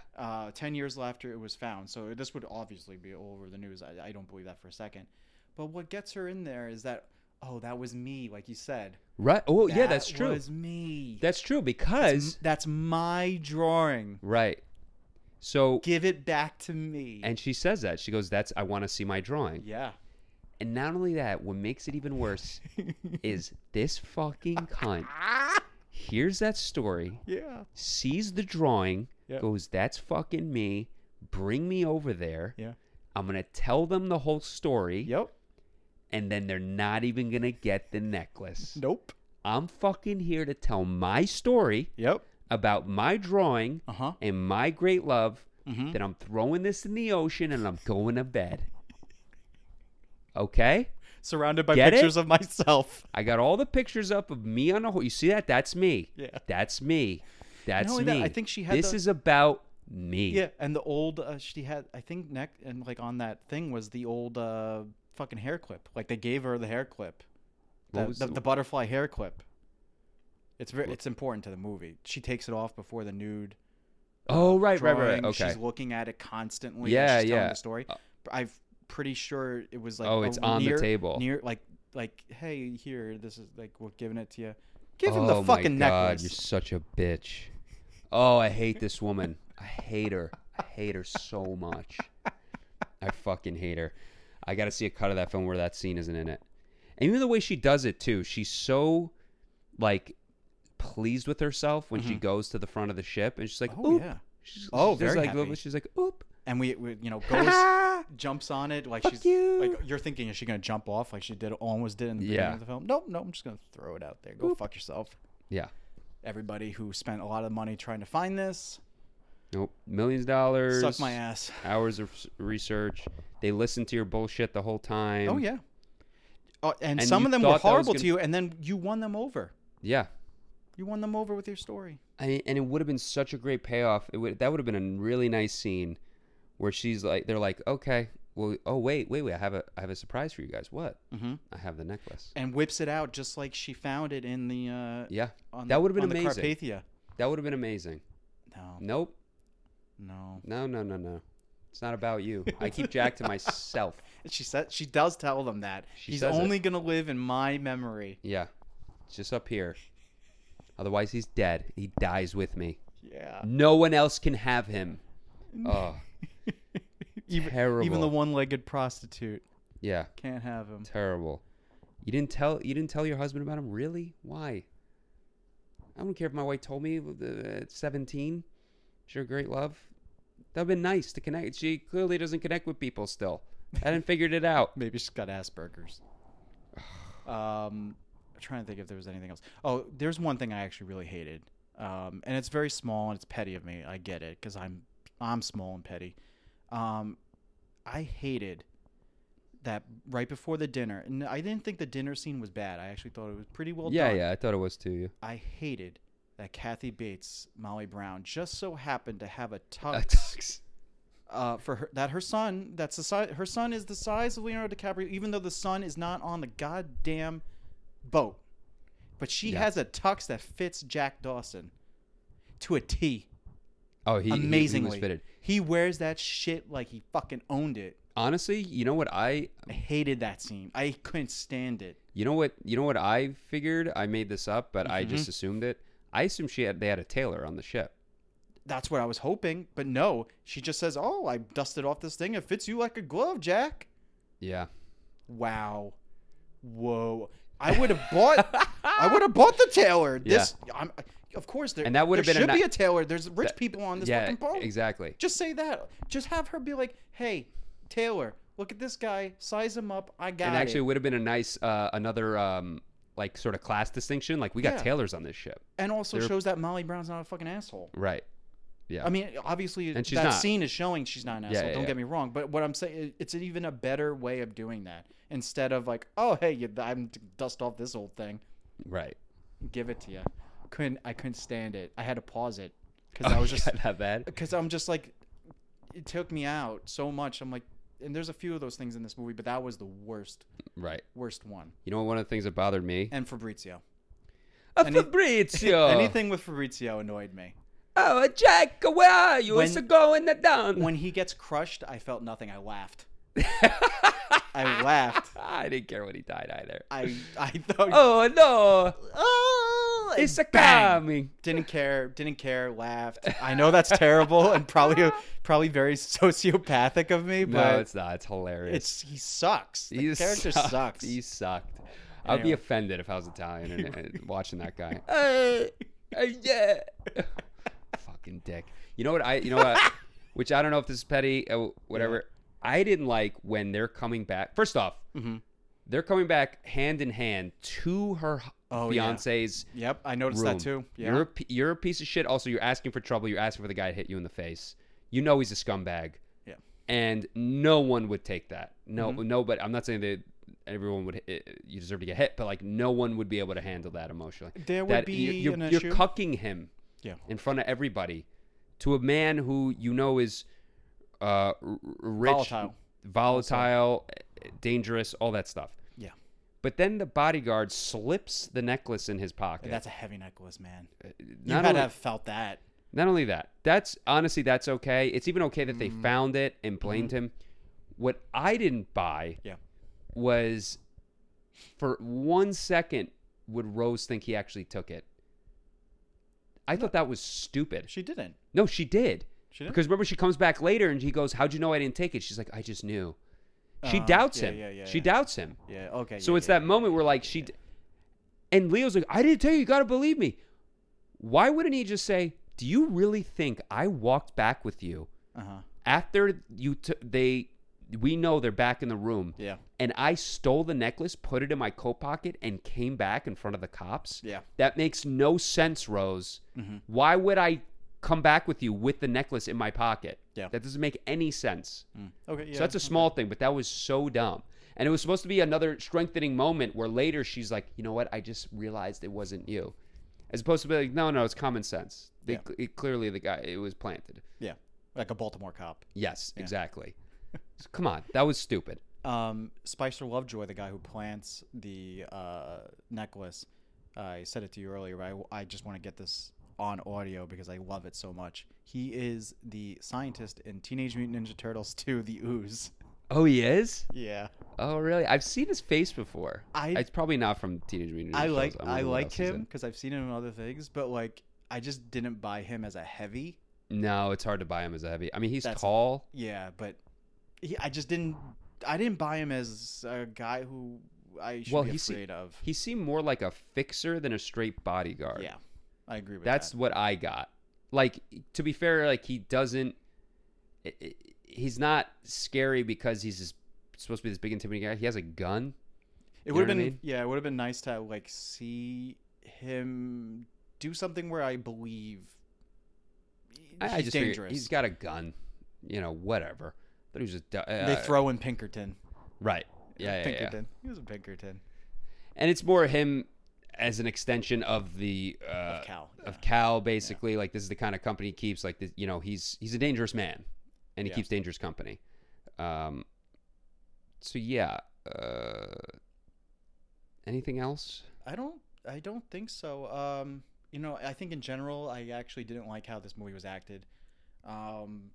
Before we go, I just didn't. I think Kate Winslet was all right, but there's some line deliveries in this film that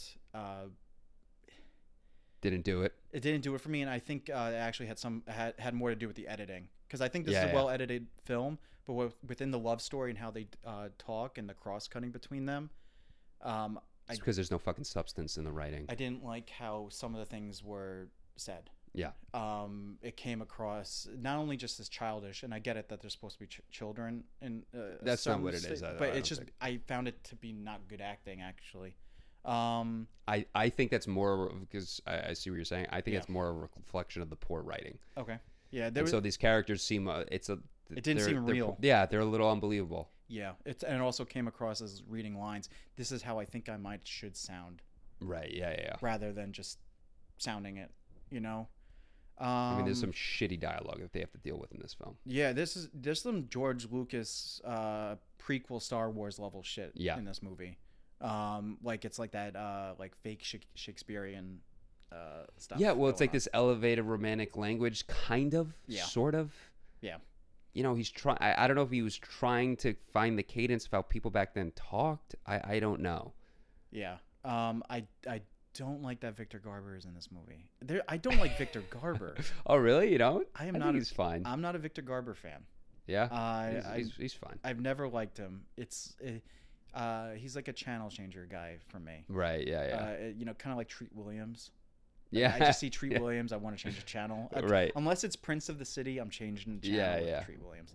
And then you got the guy who was the owner of White Star. Not the owner, but the guy Ismay. He was played by the guy from Jumanji. Yeah. Jonathan. The British guy. Price, I think. No, it's not Jonathan Price. That's another actor who I like. Yeah. Anyway, but like, I don't know. He was not good. He also looked nothing like the real guy. Well, what's with the cartoon mustache? That guy actually really had the cartoon mustache. I know. He looked like a cartoon character. Yeah. I couldn't take you seriously. I get what you're saying, but yeah, it just I felt like some of the casting choices, other than Kathy Bates. I love Kathy Bates in this. I mean, it's a small part. Some people, from what I've read, do not like Kathy Bates in this movie. I think she's the best part of the movie. I mean, she's also the best actor in the movie. Yes. I mean, Kate Winslet and Leonardo DiCaprio are really good actors. But they were super young here. And they're super young, and I just think Kathy Bates she can do anything, in my opinion. Yeah. She's actually an interesting character. I also believed her. Yes.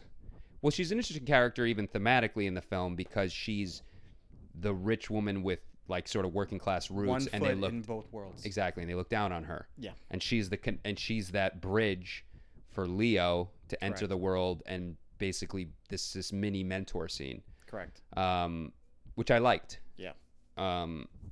Yeah. And that's interesting in the film because it is inherent in the Titanic story. It's just inherent. Yeah. Especially because of how they dealt with the lifeboats and who got off the ship and all that stuff. So. Yep. So that's really about it. I thought we would eviscerate this movie more, but we didn't. I didn't hate the film. I mean, I get the love story and what the old bitch does outside the love story in the future. It's just it's unforced errors because it's such a technically brilliant film. So many unforced errors. Like, I will give this movie we could get into the score if you want. Yeah. I mean, I'll give this movie a 71. Okay. Or a 70. All those points that it loses because of the love story and what Rose does at the end. Like, it's 30 points that is just heaved off this film because of the script. But it's so technically brilliant that I can't give this movie a bad score. Yeah. Like, I could see myself watching this film again, maybe not beginning to end in a shot, but like when it hits that iceberg, I mean, it's a haunting, engaging experience that I will watch. So I can't give this movie a bad score. It's so technically, it's a marvel. Yeah. It really is a marvel of filmmaking. I agree. Which pisses me off even more that the script is quite weak. and the dialogue is quite dumb at times, and the characters are quite unbelievable. Yeah. And Rose throws the fucking heart of the ocean into the ocean.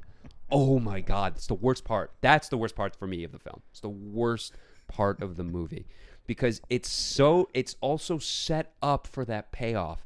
It's set up for her to tell her whole fucking story, and they're like, you know what? We didn't get the necklace, but at least we have this relic of the past, and we have this woman actually telling us what it was like on that night. That's amazing. And then you have the added payoff of the necklace, and she had it. Yeah, she had it and didn't give it to them.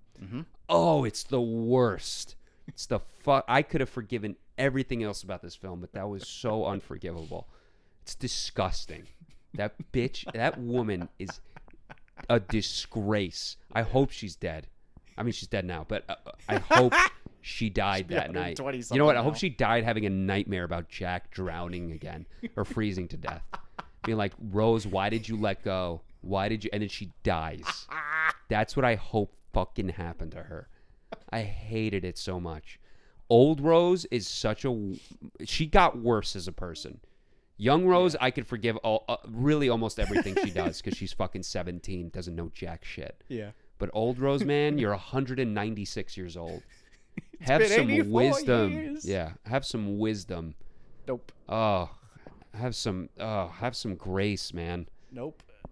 The worst. So yeah, I'll give it a 70%. The 30 points just lobbed off. Okay. From the writing, because everything else is excellent. Lobbed off for the writing. And the acting is off at times too. I agree with you, but honestly, I really do think that's the writing. Because I've seen good actors with bad scripts, and you'll come off awkward. Yeah, you will. Yeah. I give it a 43. That's so low. I don't like this movie. It's so low. You could not like it and still appreciate. Yeah. What it accomplishes. Listen, like you said, I lopped off 30 points. I'm giving this movie 43 points for its technical brilliance because this movie sucks story-wise. It is a terrible story. I think the framing device is rendered useless. Well, that's another thing, character right? motivations are terrible. Yes. They suck. Everyone's kind of cookie cutter in a way. And everyone is cookie cutter. And they shouldn't be cookie cutter for a 3.5 hour movie. I don't. And there's another thing. I'm a terrible person, but I'm also judging it against the movies it was up against.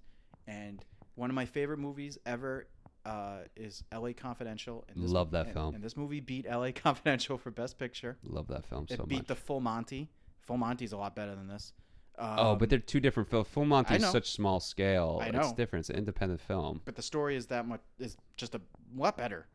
But technically speaking, there's no comparison. No. L.A. Confidential is actually technically well done. L.A. Confidential is the best movie of 1997. Yeah, you have one of the best shootout scenes of all time. You have Boogie Nights. You have there's things about Good Will Hunting I don't like, but I think it's better than Titanic. Then you have because you got to take everything into effect, not just the script. I'm taking everything into effect. I got issues with Good Will Hunting, and I like that movie. L.A. Confidential is the best movie out of all these. For sure.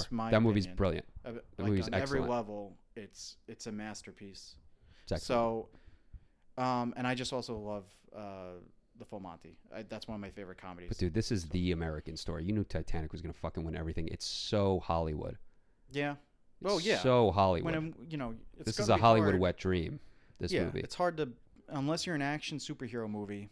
If your movie's making $1 billion, it's probably gonna win the awards just because of the job. At least back then. Yeah. Now it's like the opposite because it's Well, that's because the only movies that make $1 billion are action. That's true, but I also think that there's been a backlash against like, oh, why does Hollywood get all the rewards? We got to reward smaller guys. That started happening.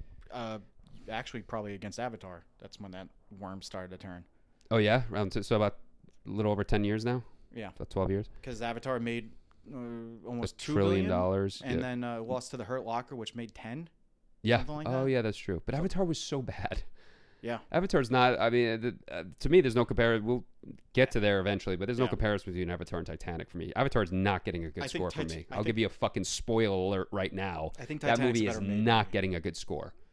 That movie. Well, everything about that movie sucks. Everything about that movie fucking sucks. It's bad. But Titanic is it's technical genius. I mean, and the scale is something you got to appreciate. I don't know. The whole sinking part I like. It's excellent. And it takes a good chunk of the movie, but I hated every single time we went to Jack and Rose as this thing is sinking. Mm-hmm. And because then as we're seeing it sink, like we talked about, we have fucking Billy Zane running around like with the waving like the gun. like John McClane. Yeah. Evil John McClane. Die hard on a boat. Yeah. And Cameron just can't fucking help himself, man. He needed a gun. And there were some cool shots. He needed an action scene. Billy Zane with the wig and the hair's flying back. Yeah. He shoots and the bullet hits the water and it goes up, sprouts. Yeah. Like there's some cool shit to look at here. It's really well made. Cameron couldn't visually, help himself, bro. But it makes there's things in this that don't make sense. Yeah.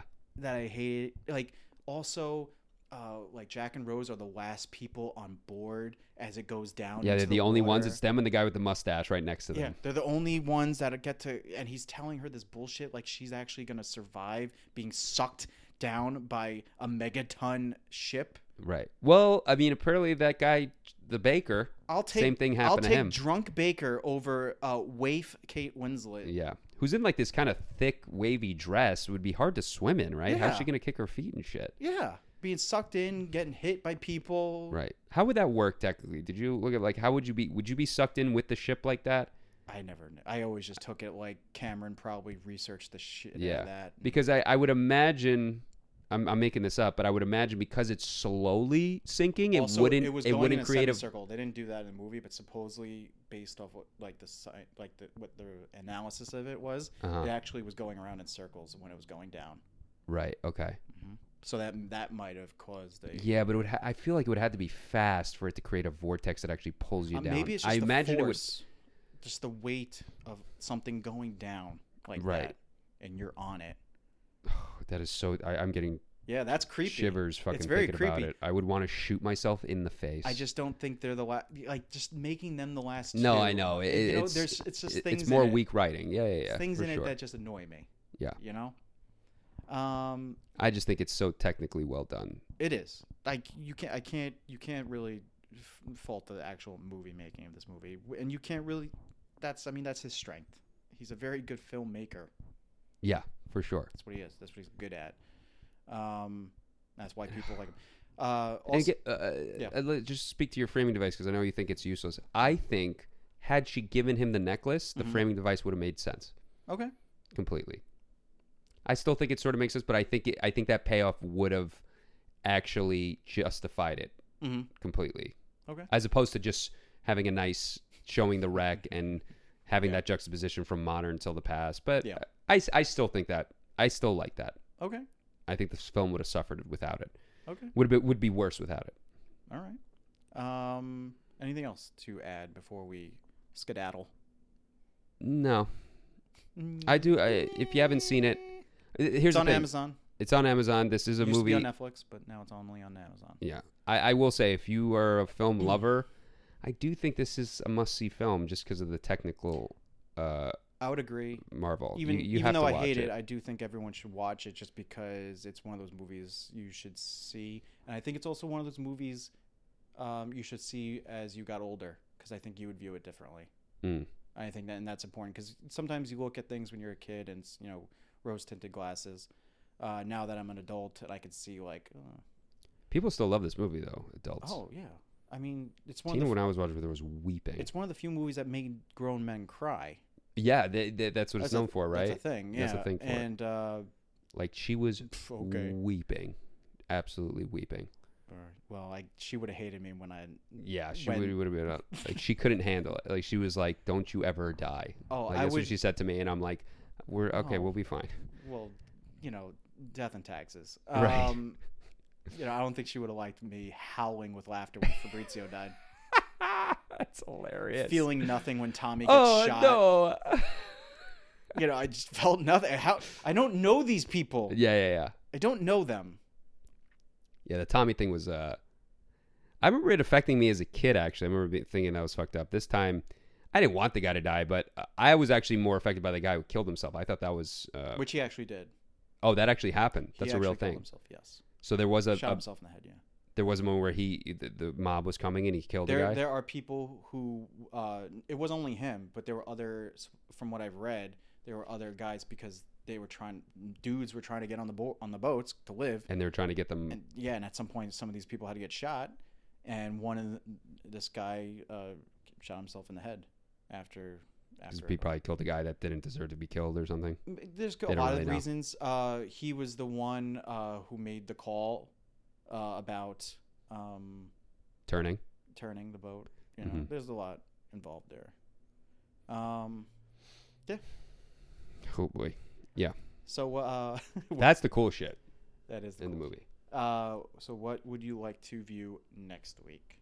All right, let's do Dracula. Doing Bram Stoker's Dracula, which was Francis Ford Coppola's Dracula, starring Gary Oldman and Keanu Reeves. And Anthony Hopkins and Winona Ryder. And let me tell you, this is like Winona Ryder at her apex. I have a huge crush on young Winona Ryder. That's like a Chris special, I think, if my friends know me. That's up my alley. That's like the ideal. Yeah. So it's also just it's really terrible if you have ever read the novel Dracula, which is a pretty good novel. I've never read it. I think it was never assigned to me in school, so I never. Yeah. It's the only good, Gothic actually. one I've heard that. The only Gothic one I read was Frankenstein, which I loved actually. Yeah. And there's parts of it that are very what's the word I'm looking for? Adheres to the novel. And then faithful. And then there are things that where we just veer. Yeah. So calling it Bram Stoker's Dracula is disservice. Right. Okay. All right. All right. So okay. Until next time. Bye.